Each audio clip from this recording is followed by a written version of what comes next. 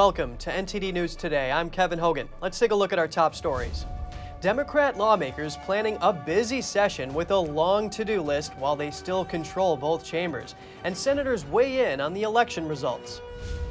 Governor Greg Abbott is calling for an investigation into how one Texas county ran its election. Find out more about the problems that warranted an audit from the Secretary of State. President Biden is turning 80 this week. We hear from voters and lawmakers what they think about his age. And top-ranked conservative governors easily won re-election. We explore with an expert why that is and if more liberal-leaning governors won by similar margins.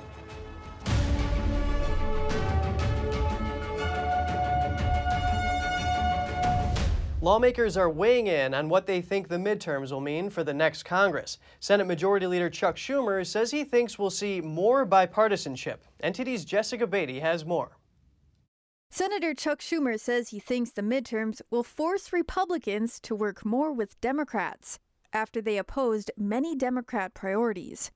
CNN's Don Lemon asked Schumer why he thinks it'll be different this time. It's different this time because they lost. They all expected to win. The red wave proved to be a red mirage. Senate Republican leader Mitch McConnell has a different take. On Monday, McConnell said although Democrats will keep the Senate, Republicans will likely take back the House, and that would put a stop to Democrats' one-party government. Senate Republicans have spent 2 years working to check and balance reckless policies. It will be an outstanding thing for the country to have a set of new reinforcements arriving on the other side. But Republican Senator Josh Hawley is less optimistic. I think that this election was the funeral for the Republican Party as we know it. The Republican Party, as we have known it, is dead, and voters have made that clear. Senator Hawley said the people who did not vote Republican were working-class independent voters. He said they voted for President Obama at one time and then voted for President Trump, but stayed home this time. We are not a majority party unless we can appeal to those voters. Meanwhile, Democrat lawmakers have a big to-do list for the rest of the year. They're looking to make the most of their current thin majorities in both chambers before the new Congress is sworn in on January 3rd, a period known as the lame duck session. The goals are high. Democrats aim to pass bills protecting same-sex marriage, clarifying lawmakers' roles in certifying presidential elections, and raising the nation's debt ceiling. They also want to pass legislation fast-tracking permits for energy projects and provide more financial and military assistance to Ukraine. Jessica Beatty, NTD News. Next, let's take a quick look at the balance of power in Congress. Republicans are now one seat away from a majority in the House, with 13 contests left to be called. Projections show Republicans gaining 3 seats late last night. Democrats are projected to keep a majority in the Senate, with wins in Arizona and Nevada. President Biden on Monday said it's likely the GOP will take control of the House, and that Democrats lack the votes needed to codify abortion access into law. Texas Governor Greg Abbott is calling for an investigation into how Harris County runs its elections. Abbott cited problems and delays with the voting system. That includes not having enough paper ballots in GOP precincts, missing keys, and staffing problems. NTD's Jeremy Sandberg tells us more.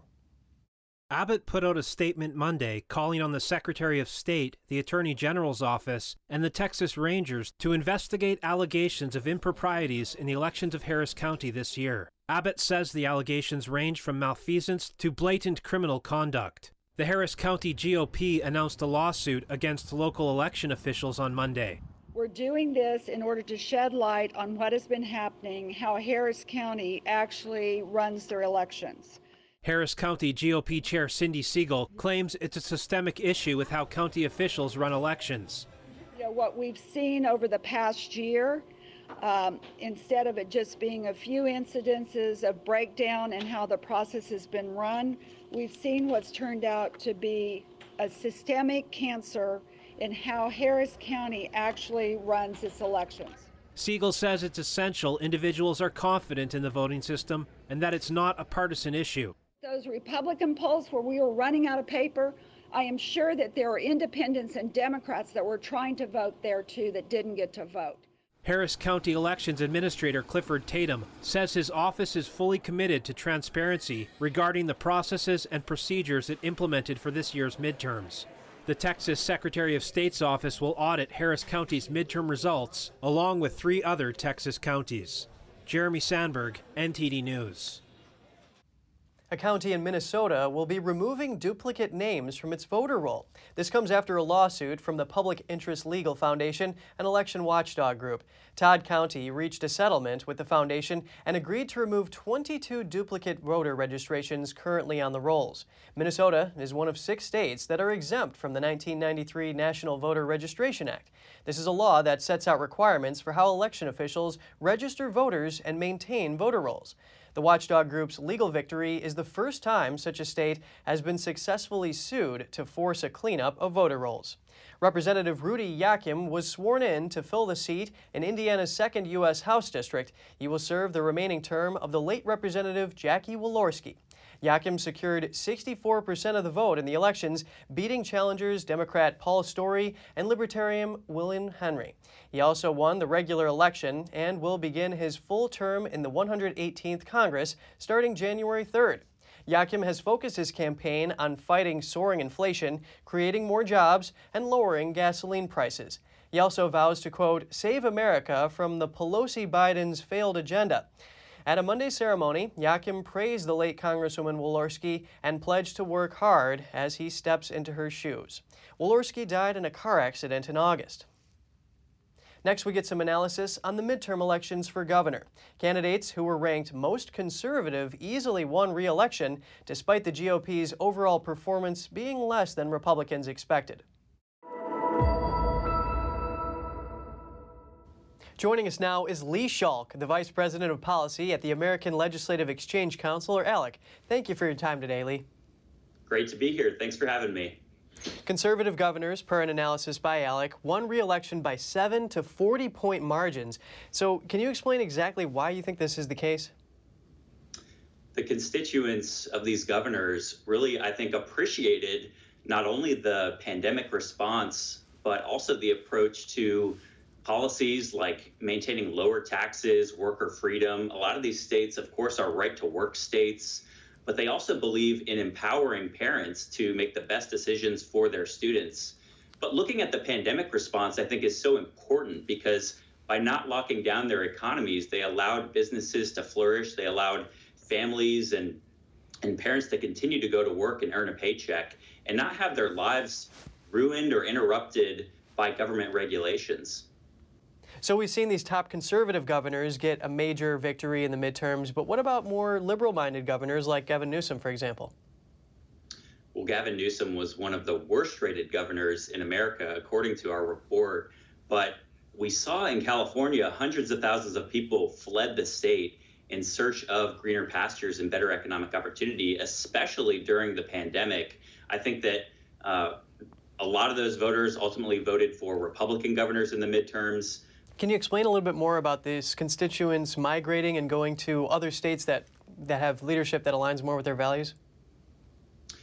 Of course. Well, if you look at the latest Census Bureau data, particularly from the height of the pandemic, if you look at California or New York or New Jersey, we saw hundreds of thousands of people pack up and move. And this is a trend that's been going on for years now. California, in the latest congressional reapportionment, lost a congressional seat for the first time in its state history since the 1800s. But this was really, I think, exacerbated during the pandemic when hundreds of thousands of people moved to states that have lower taxes, in many cases, states that don't even impose a tax on income. There are 9 states nationwide like that, many of which have governors like Kristi Noem in South Dakota, Ron DeSantis in Florida, Chris Sununu in New Hampshire, who easily won re-election this year.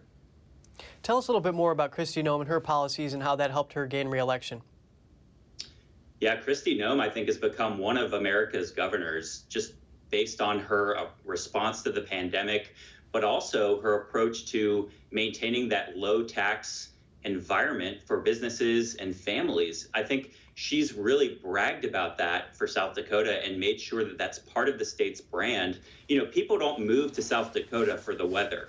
It's freezing in South Dakota in the winter, but they are moving there because of economic opportunity. So while states like California are shrinking in terms of population, even South Dakota is growing.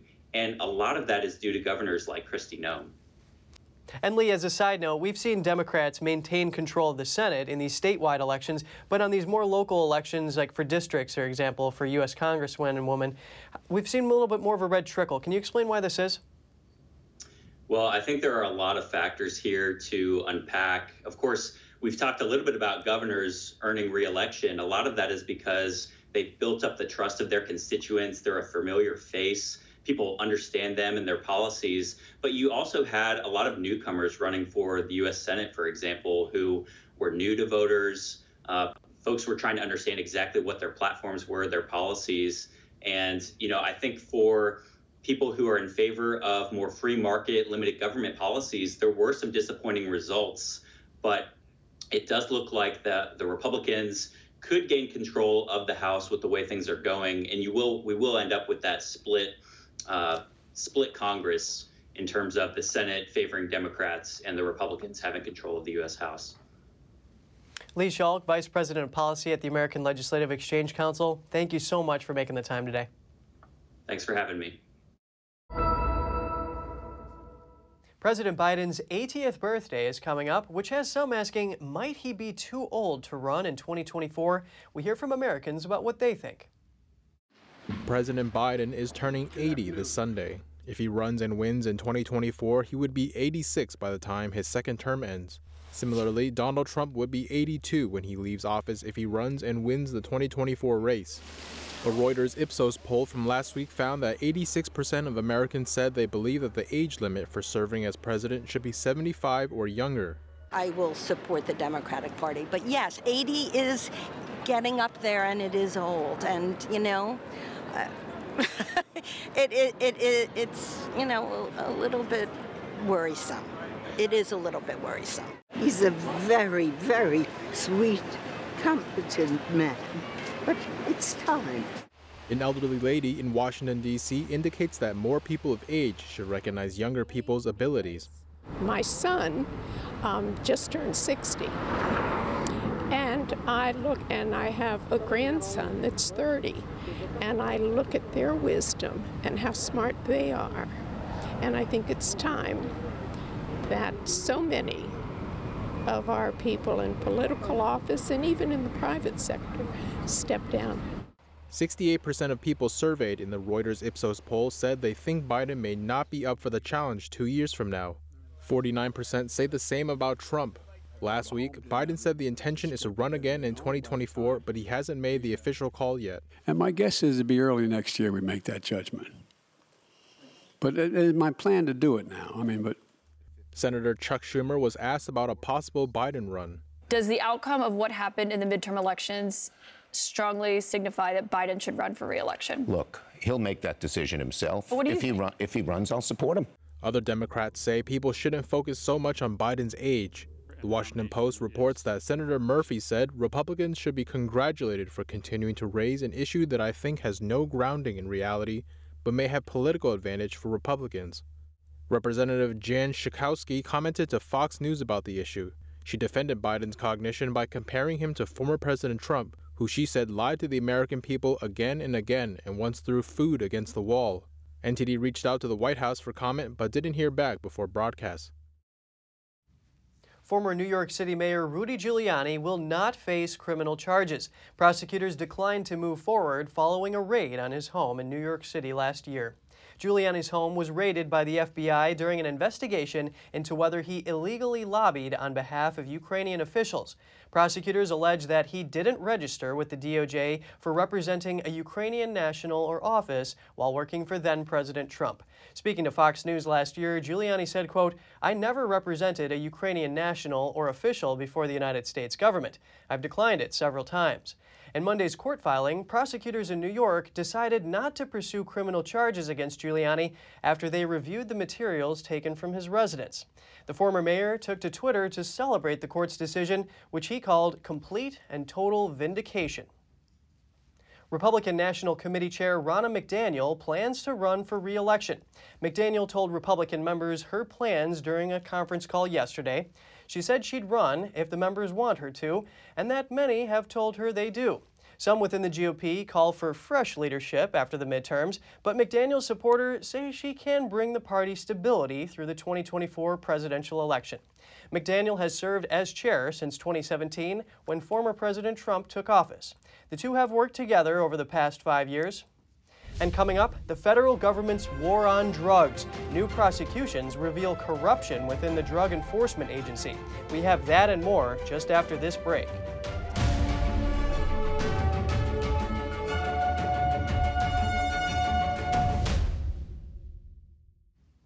Air carriers have refunded more than $600 million to hundreds of thousands of passengers for canceled or changed flights since the start of the pandemic. The Transportation Department announced the news Monday.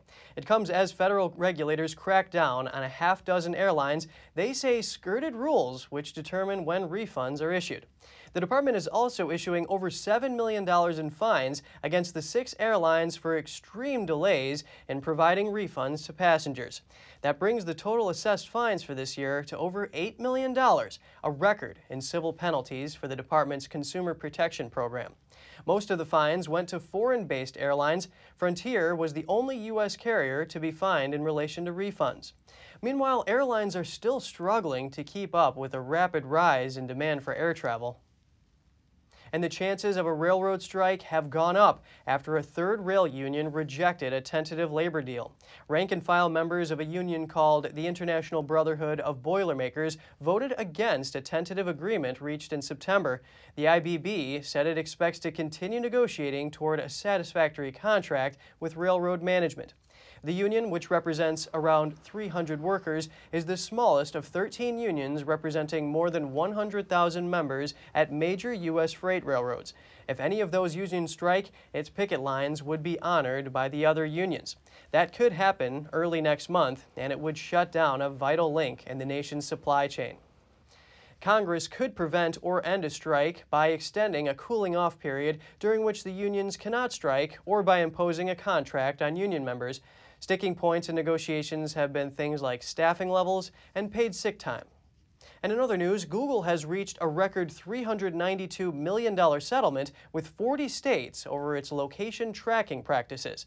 The search giant allegedly misled consumers over those practices. That included confusion around, quote, the scope of the location history setting and how much consumers could limit the location tracking by adjusting settings. The coalition of attorneys general that announced the settlement described it as the largest multi-state privacy settlement in U.S. history. The group of AGs claimed Google had been misleading users about location tracking since 2014. As part of the settlement, Google has to be more transparent. That includes showing more information when a location-related setting is turned on or off, and making key location tracking policies clearly visible. The company will also now face limits on its usage and storage of some location information.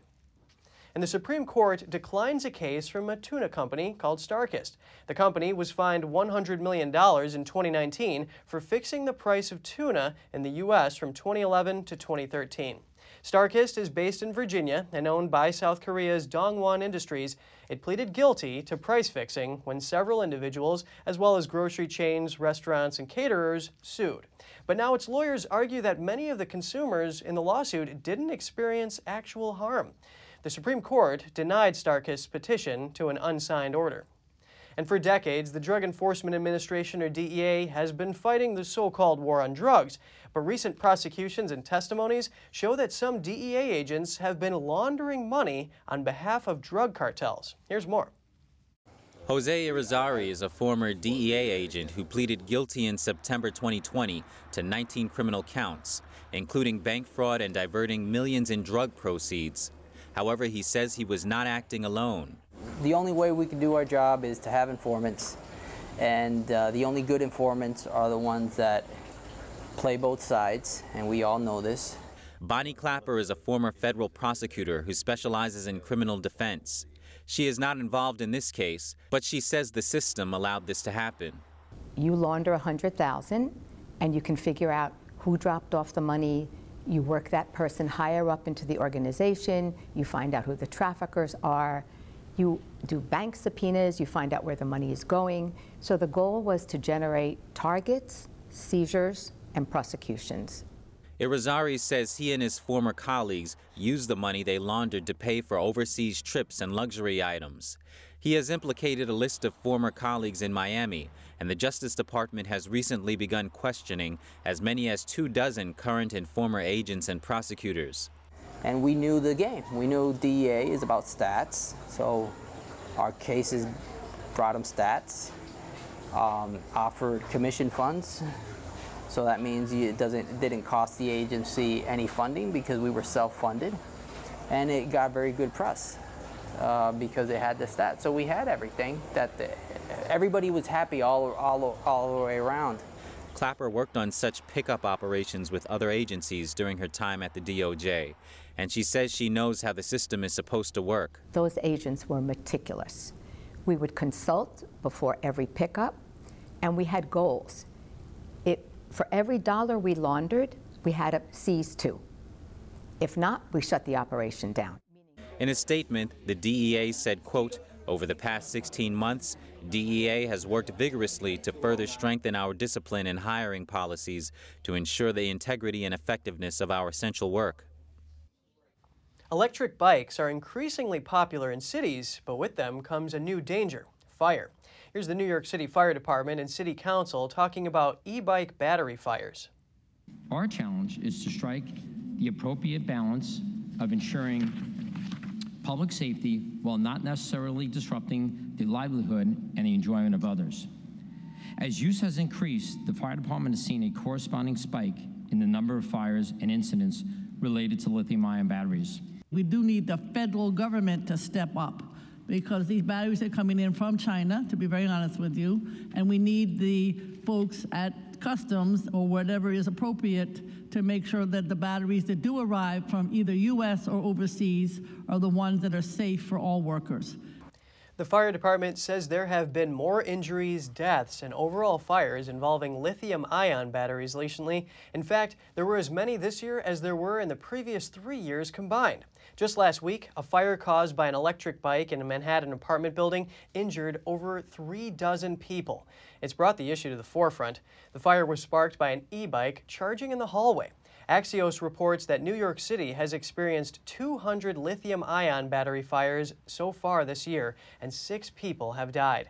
Now, proposed legislation is aimed at both educating e-bike users of the dangers, as well as looking at ways to make sure the batteries are safe. A once luxurious Miami Beach hotel has been imploded. It hosted the Beatles and President John F. Kennedy during its 1960s heyday. The 17-story Deauville Hotel fell into itself Sunday after a series of explosions were set off, sending up a large cloud of dust. The hotel was built in 1957, and Kennedy spoke there to the Young Democrats Convention in 1961. The Beatles performed there in 1964, recording 6 songs for The Ed Sullivan Show. The property fell into disrepair over the years and was closed in 2017 after an electrical fire. The property's future is unclear after voters rejected plans for a high-rise hotel and condo tower. Coming up, Biden raising alarms about Chinese military activities in a Cambodian base. Why is the issue getting attention from the world's biggest powers? We'll take a deep dive. Armed vehicles patrolling the streets, residents beaten and tased, citizens searching for food, and suicide. As COVID numbers continue to rise in China, strict measures spark anger. We'll have the details soon when we return.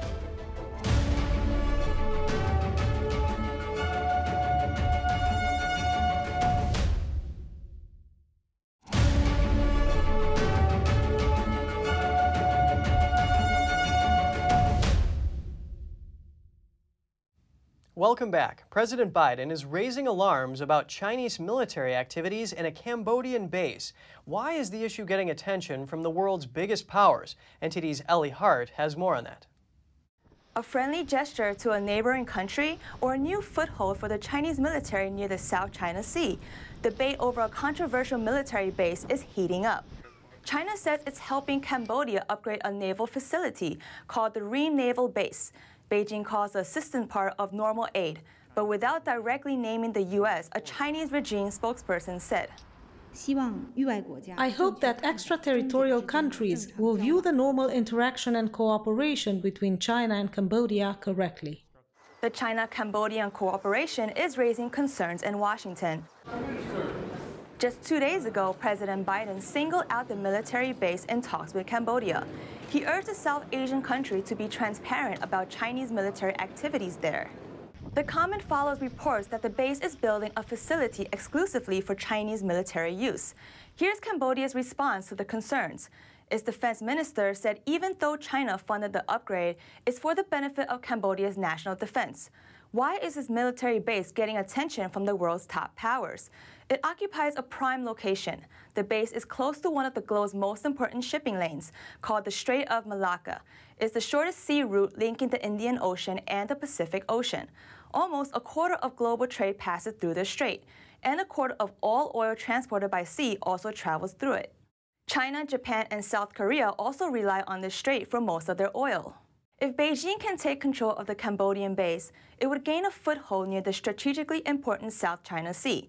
The base would also serve as Beijing's second overseas military outpost, and that would bring Beijing one step closer towards its goal of creating a global network of military facilities.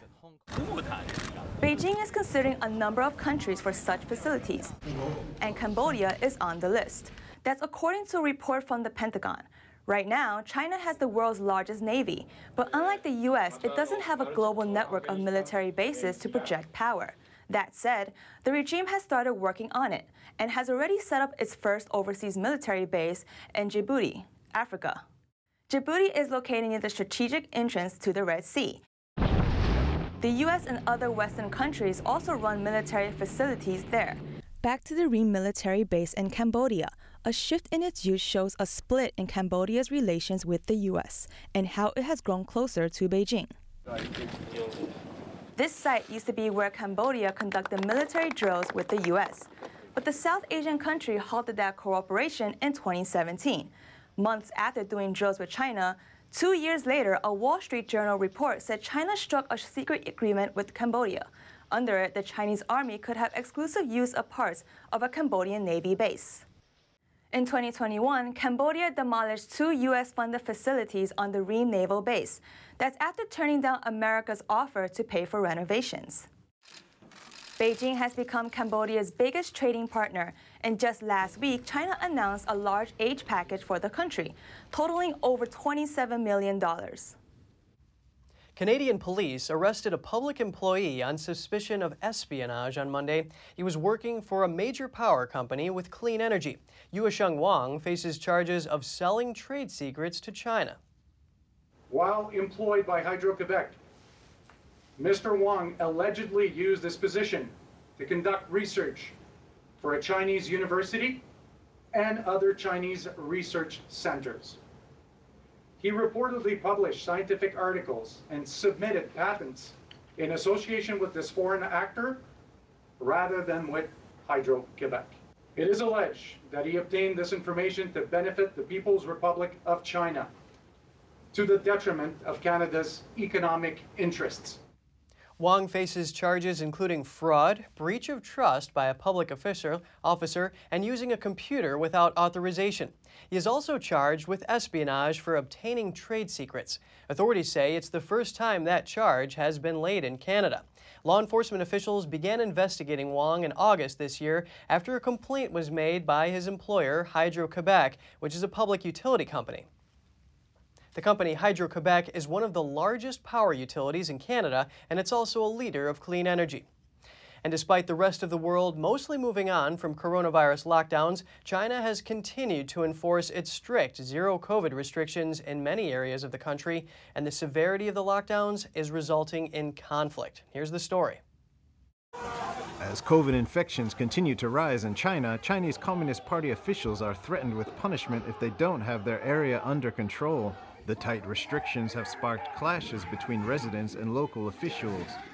In a video from November 7th posted by a resident from Linyi in China's Shandong province, local COVID enforcers are seen dragging locals over the pavement before hitting them.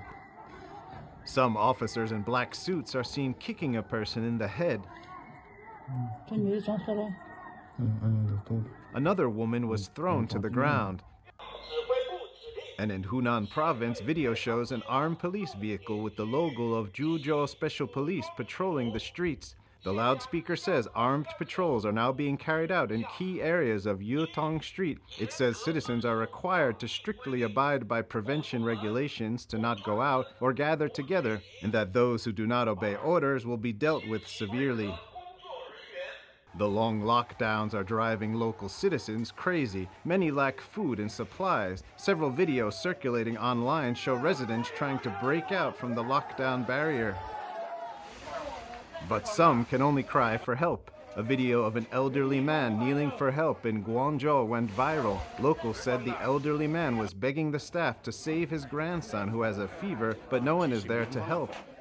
Some people recorded a video of the scene and uploaded it online, but were threatened by police to delete it. Local residents say similar clashes continue.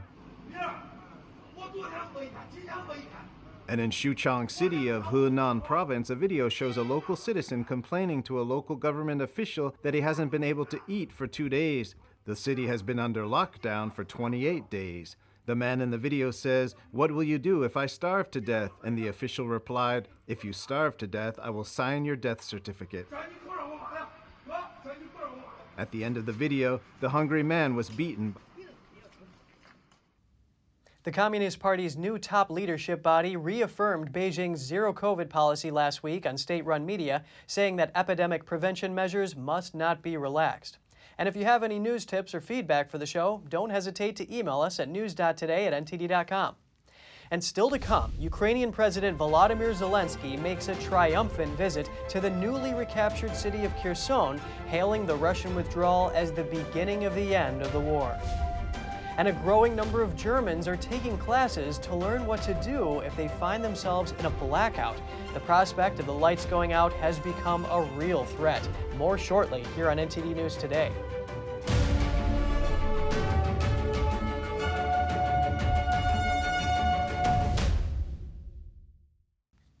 Both Russia and Ukraine have committed abuses against prisoners of war. That's according to the UN Human Rights Monitoring Mission in Ukraine. Since April, the team has interviewed more than 100 prisoners of war from both sides.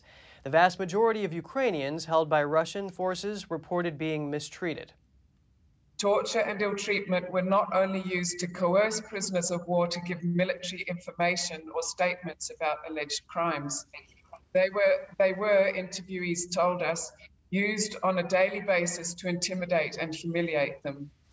Prisoners of war described being beaten, including with batons and wooden hammers, kicked and given electric shocks with tasers and military phones known as a tapik. On the Ukrainian side, Bogner said there were credible allegations of executions of Russian prisoners. Some Russians also reported poor transit conditions and potential beatings. In comparing the scale of abuse on both sides, Bogner described Russian mistreatment as quite systematic, while Ukraine's was not. She said most of Kyiv's abuses were limited to 3 detention centers and were more common in the early stages of capture. Previously, Kyiv said it would investigate violations in the treatment of war prisoners, but Bogner said no progress has been made so far. Russia denies all abuses. A memorial service for Jonathan Sung was held on Monday in the western Ukrainian city of Lviv. The 25-year-old Taiwanese military volunteer died while fighting alongside Ukrainian servicemen against Russian forces. Sung's mother was among those attending the service and shed tears throughout the ceremony. Local volunteers holding Ukrainian and Taiwanese flags were seen among people who came to commemorate the fallen soldier. Media reported that Sung died on November 2nd while performing a combat mission in the eastern Luhansk region, where fierce fighting between Ukrainian and Russian forces took place. According to media reports, Sung traveled to Ukraine in June and then joined the Carpathian Sich Battalion, an infantry unit. Ukrainian President Volodymyr Zelensky visited the southern city of Kherson to celebrate its recapture from Russian forces after months of Russian control. The Ukrainian counteroffensive that forced Russia to retreat from the provincial capital last week was one of Ukraine's biggest military successes, but NATO's chief warned against underestimating Moscow. Here are the details. Ukraine's president made a surprise visit to the newly liberated city of Kherson on Monday. Zelensky called the withdrawal of Russian troops the beginning of the end of the war. You see our strong army.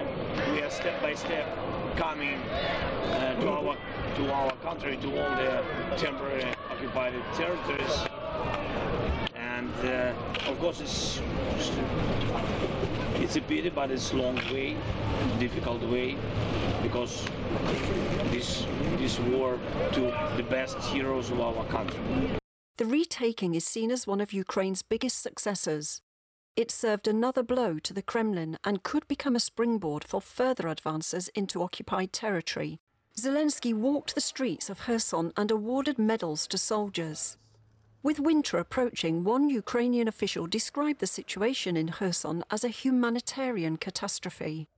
Residents are living without heat, water and electricity and are short of food and medicine. But one resident said he is ready to suffer as long as his city belongs to Ukraine.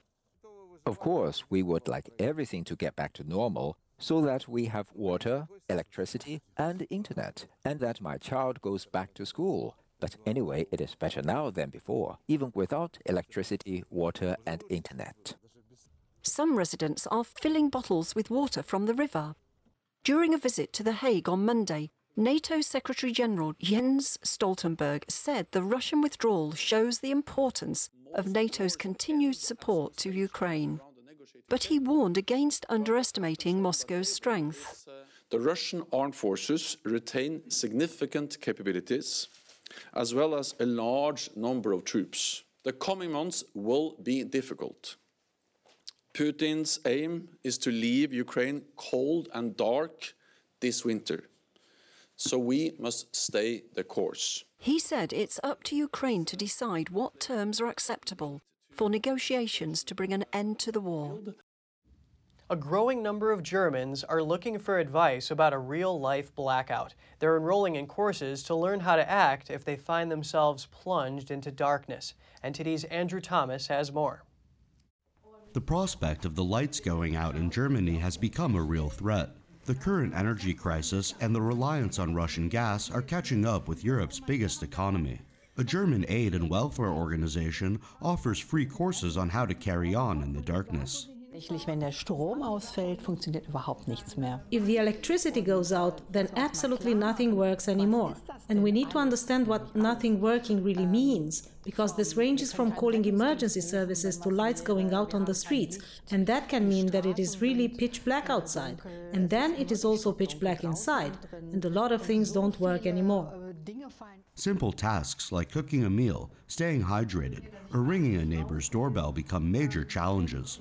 Birgit Eberlin talks her students through the basics at a charity in southeast Berlin. She hits the lights and conducts part of the lesson by flashlight. It is difficult to imagine how many things are affected. And many people come to us and say, yes, we hadn't thought about it being that bad. But this is all true, and we have to think about all the aspects and how we could cope with the situation and what I could do about it. Germany's National Network Agency has warned of possible gas rationing this winter. That's after Russian energy imports to Germany plunged following the invasion of Ukraine. 3 generations ago, people knew what being without electricity was like. Today, we realized that we can barely function without electricity, so you can see how quickly things develop and change. And without electricity, things pretty much come to a standstill. We won't die from it, of course, but life, daily life, comes to a standstill. But gas storages are almost full, and an unusually warm fall has helped with efforts to save on heating. Time will tell if that's enough to help Germany avoid blackouts. Andrew Thomas, NTD News. Staying in Europe, Slovenia just elected a prominent lawyer as the next president. Slovenia is the birthplace of former First Lady Melania Trump. The incoming president has represented her as her lawyer before. I was her attorney at law at the times when, there were some nasty rumors appearing in Slovenian media. And after that, it was distributed basically all around the globe through UK to United States. Natasa Piers-Musar says Melania Trump contacted her to protect her interests in copyright and other cases. Musar won the runoff election on Sunday, receiving around 54% of the votes. She defeated Slovenia's conservative former foreign minister. Her victory is a boost to the country's left-wing coalition, which also controls the country's parliament. Slovenia is a member of the European Union and has a population of around 2 million. It gained independence when Yugoslavia broke up in 1991. The president in Slovenia is the head of state, but the role is largely ceremonial. 2 women tried to smuggle cocaine in their hair extensions. They were detained in Colombian airports with nearly 2 kilos of the drug, according to the Colombian Ministry of Defense. The women were both headed to Madrid, Spain, but from 2 different airports. They were detained when a body scan showed foreign objects hidden in their plumped hairstyles. Footage from the Colombian police showed an airport officer removing the tubes from the hair extensions and opening one of them to test its contents. And coming up, after 4 years of research, a German museum displays Cipher Machine 41 in Munich. The device was the successor of the Enigma machine. And researchers in Greece study thousands of Ottoman-era manuscripts. The oldest date back to the late 14th century. Stay tuned for what the documents reveal and more when we return.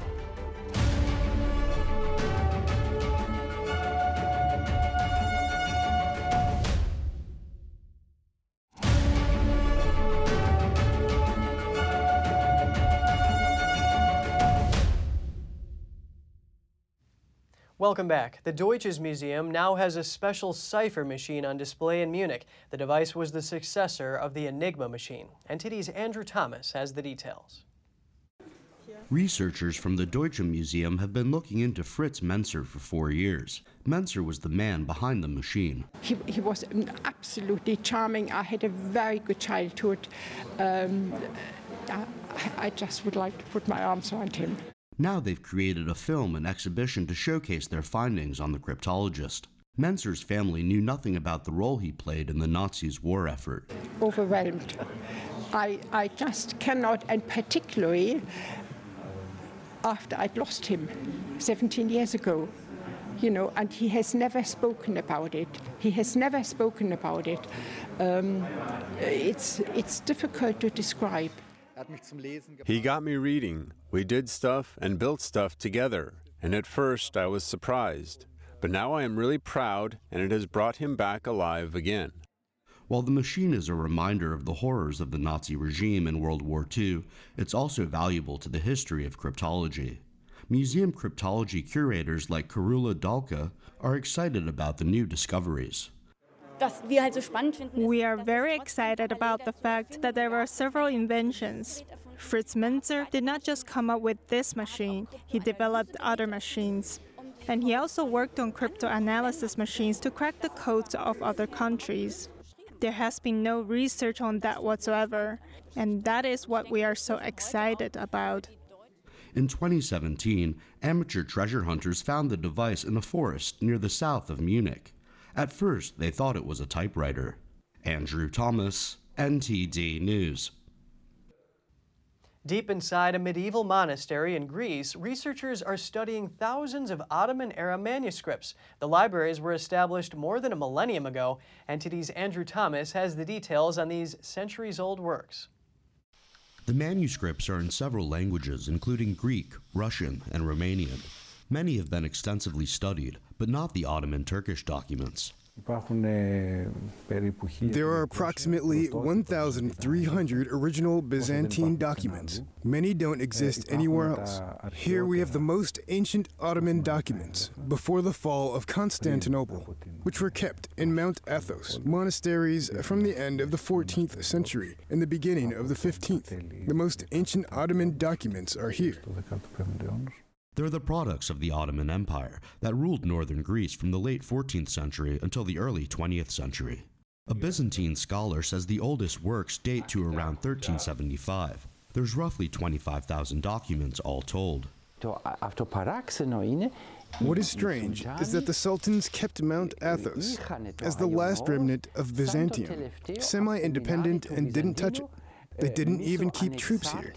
At the very most, they would have a local representative who probably stayed at the administrative center and sipped tea. But military intervention, this kind of thing did not exist. A monk who is helping with the research carefully takes out some of the more rare documents. These include ornate sultan's decrees, deeds of ownership, and court decisions. The manuscripts tell a story of Ottoman rulers preserving the community's autonomy and protecting it from external interference. The Sultan's edicts we saw in the tower, the Hesed documents, the court decisions of the Ottoman Empire, show that the monk's small democracy was able to gain the respect of all conquering powers in the region.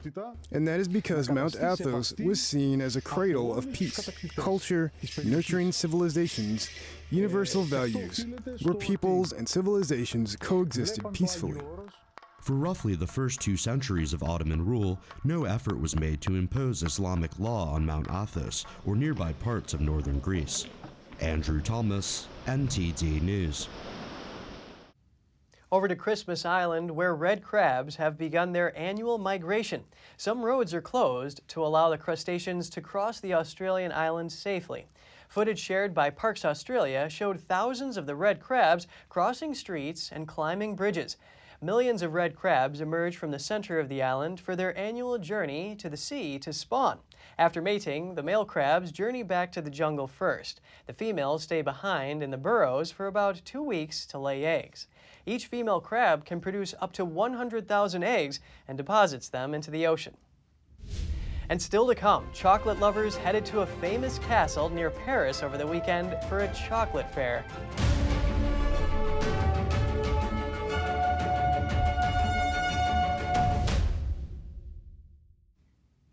Chocolate lovers headed to the famous Fontainebleau Castle near Paris over the weekend. A chocolate fair brought together pastry chefs, gourmets, and even chocolate sculptures. NTD's France correspondent David Vives was there. According to some chefs, chocolate is perfect to warm people's hearts. Before becoming a common ingredient in candies, pastries, and desserts of all kinds, chocolate was reserved for the top elite, notably the French court. Historical documents show the consumption of cocoa in Europe began in 1544. That was precisely the golden age at the Fontainebleau Castle near Paris, says the castle's pastry chef Frédéric Cassel. I would like to remind you that it was Christopher Columbus who brought the first cocoa beans to Europe. The chocolate was brought to royal court. The chocolate was crushed and then mixed with milk to make hot chocolate, like Marie Antoinette used to consume, for example. Imperial Chocolate was the title for the 5th edition of a chocolate fair that attracted chocolate makers, pastry chefs, and gourmets. The fair included chocolate making demonstrations, tasting, and the sale of chocolates made by the best in France, as well as a cake contest. The contest winner says, making chocolate cake is about bringing together a variety of flavors to highlight the chocolate. It's a chestnut mousse with glazed chestnuts and blueberries, hazelnut praline crunch, meringue, and chocolate bisque. My family and friends usually ask me to make chocolate cakes, and when I am invited, I am always asked to bring the dessert. Chocolate pastry is a formal course in French culinary schools. Chef Stéphane Monin manages an 18-teacher team at a local high school. He showed some of his students' creations. Here we have pieces that were made by children, by our students over several days, and they made and assembled the piece on Thursday, so it took them 2 days. You have several kinds of chocolate created with a mold, by hand, and sculpted. In the castle's corridor, marble statues had to share the space with their chocolate counterparts. Just as the marble statues, the chocolate ones will never be eaten. They will eventually melt or break over time. At this level, for me, it's really an artistic piece. It's a huge job, where all the scales have to be put one by one on the dragon. So it's really a beautiful work. And here, it's like a work of art, actually. Except that this one, it's eatable. But you don't really want to eat it. David Vives, NTD News, Paris. Can toxic relationships trigger cancer? Mind and body are inseparable, especially when it comes to our relationships. Here's Gina Marie with Strong Mind and Body.